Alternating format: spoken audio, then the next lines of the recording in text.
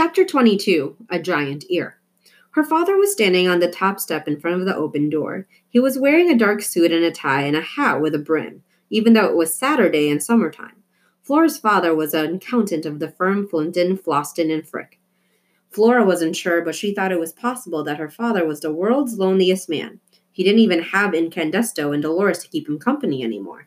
"Hi, Pop," she said. "Flora," said her father. He smiled at her, and then he sighed. "I'm not ready yet." "Oh, that's okay," said her father. He sighed again. "I'll wait." He walked with Flora into the living room. He sat down on the couch. He took off his hat and balanced it on his knee. "Are you in the house now, George?" Flora's mother shouted from the kitchen. "Is Flora with you?" "I'm inside," shouted Flora's father. "Flora's with me." The clack, clack, clack of the typewriter echoed through the house. Silverware rattled, and then there was silence. "What are you doing, George?" her mother shouted. "I'm sitting on the couch, Phyllis. I'm waiting for our daughter." Flora's father moved his hat from left knee to the right knee and then back to his left knee again. Ulysses shifted underneath Flora's pajamas. "What are you two going to be doing today?" Flora's mother shouted. "I don't know, Phyllis." "I can hear you perfectly well," said George.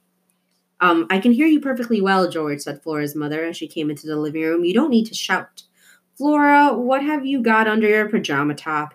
"Nothing," said Flora. "Is that the squirrel?" "No," said Flora.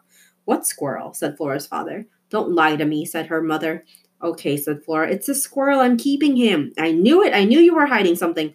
Listen to me. That squirrel is diseased. You are engaging in dangerous behavior."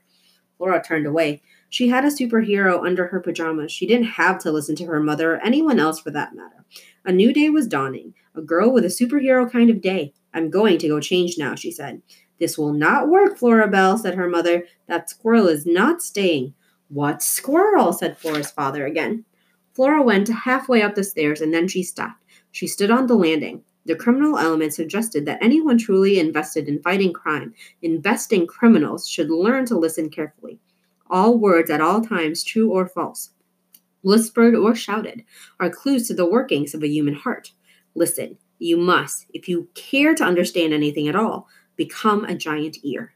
This is what the criminal element suggested, and this is what Flora intended to do. She pulled Ulysses out from underneath the pajama top. "Sit on my shoulder," she whispered to him. Ulysses climbed up on her shoulder. "Listen," she said. He nodded. Flora felt brave and capable, standing there in the landing with her squirrel on her shoulder.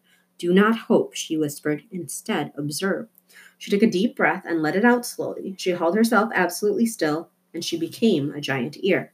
And what Flora and the giant ear heard was astonishing.